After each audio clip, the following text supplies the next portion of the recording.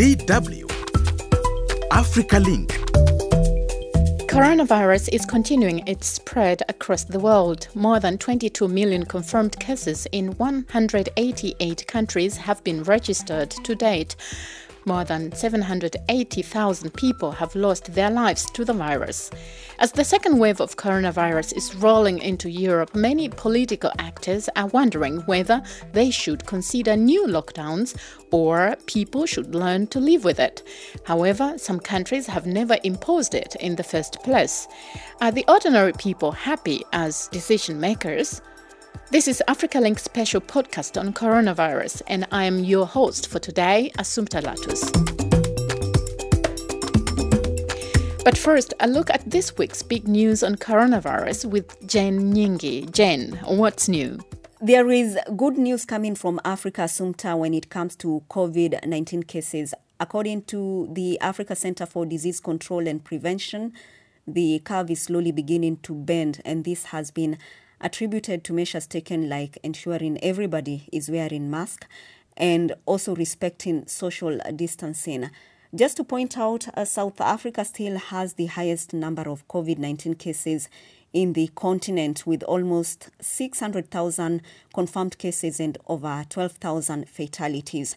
Egypt is second with nearly 97,000 cases, and Nigeria takes the third position with over 50,000 confirmed coronavirus infections and almost 1,000 fatalities.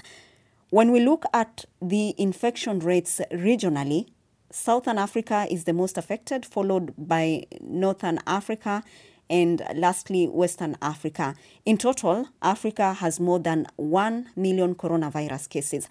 Now, taking you back to South Africa, Assumpta, the President Cyril Ramaphosa spoke this week and said when he looks back at the last 5 months, all indications are his country has reached the peak in terms of COVID-19 infections, and now the curve is slowly going down. But he warned his citizens not to let their guard down despite the signs of hope. Oh, wow, that's interesting. What did President Ramaphosa say exactly? Just to quote him, he said the risk of infection becomes greater as more people return to work, as they move about more, referring to other countries that have experienced second waves of infections. The president also announced the sweeping removal of nearly all restrictions on economic activity and the resumption of interprovincial leisure travel. Bars will be allowed to reopen, and both family gatherings and social visits will be authorized. Wearing of face coverings is still compulsory in public spaces, and the international borders are to stay closed for the time being. What does that announcement mean to the people of South Africa? Of course, the announcement by President Ramaphosa should bring a much-needed boost to South Africa's ailing economy, which was in recession before the pandemic and is now expected to contract by over 6%. And what about other countries? Looking at Nigeria, which, as I earlier said, is among African countries with high COVID-19 infections, the plan is international flights to resume by the end of this month. The government has already announced that those arriving will be expected to contribute financially towards their coronavirus tests. And lastly, the Namibian government has warned its citizens not to use elephant dung as a treatment against COVID-19. Assumpta Yun believed this because social media in the Southern African nation is awash with rumors that elephant dung is a remedy for those already infected with the coronavirus. The prices for the dung of Africa's biggest animal have also skyrocketed as a result, and the WHO says there is no cure for COVID-19 yet. Thank you very much, Jen Nyingi, for this roundup. Many countries across the world have seen lockdowns as the most effective measure to contain the virus. Some countries in Europe, like Sweden and Belarus, and in Africa, Tanzania and Malawi, lockdowns are not the only measures. In fact, Tanzanian President John Pombe Magufuli said you could pray away the virus and has ordered 3 days of prayers for the cause.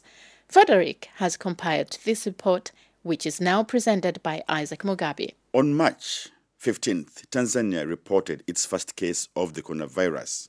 It was 46-year-old Isabella Mwampamba who had arrived in the country from Belgium aboard Rwandair. Since the coronavirus pandemic was reported in Africa, Tanzania took certain measures such as closing its airspace for international flights, but the government declined to implement a lockdown or closing places of worship, a measure that had already been taken by several African countries.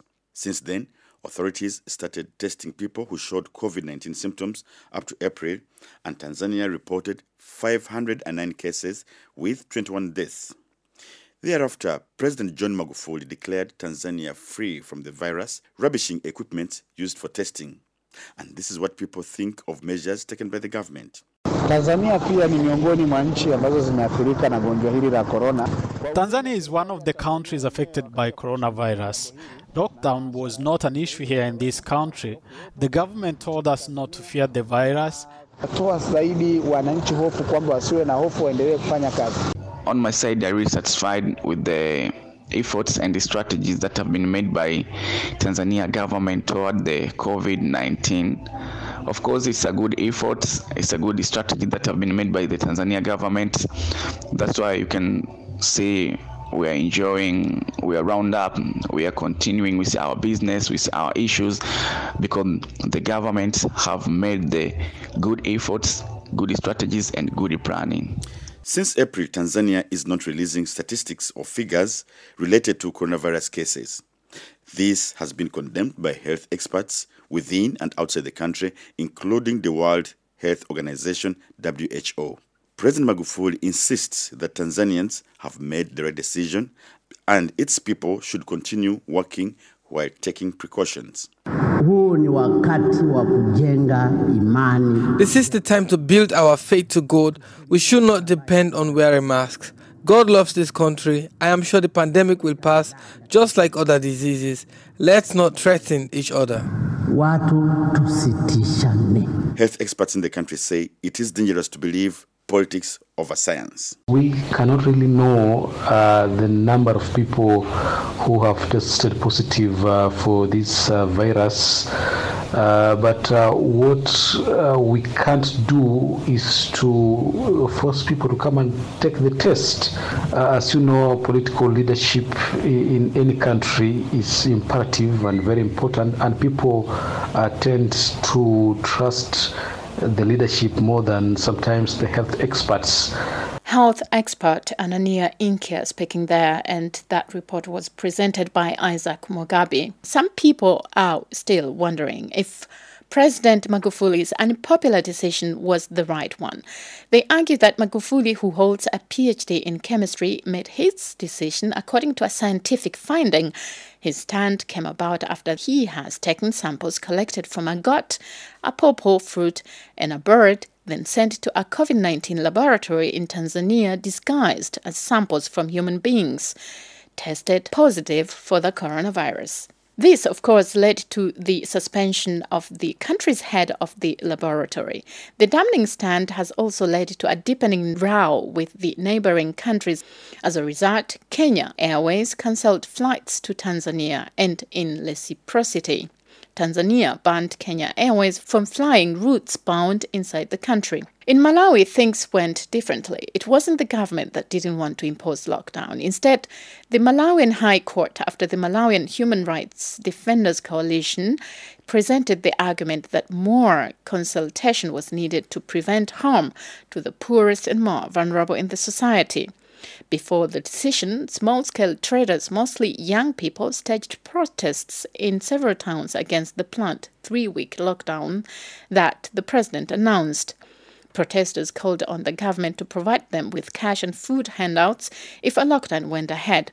Talking to our correspondent Miriam Kaliza, Dr. Yusuf Mtende, who is the chairman of the Rapid Response Team for the pandemic, says the pandemic has disrupted their usual routine of work.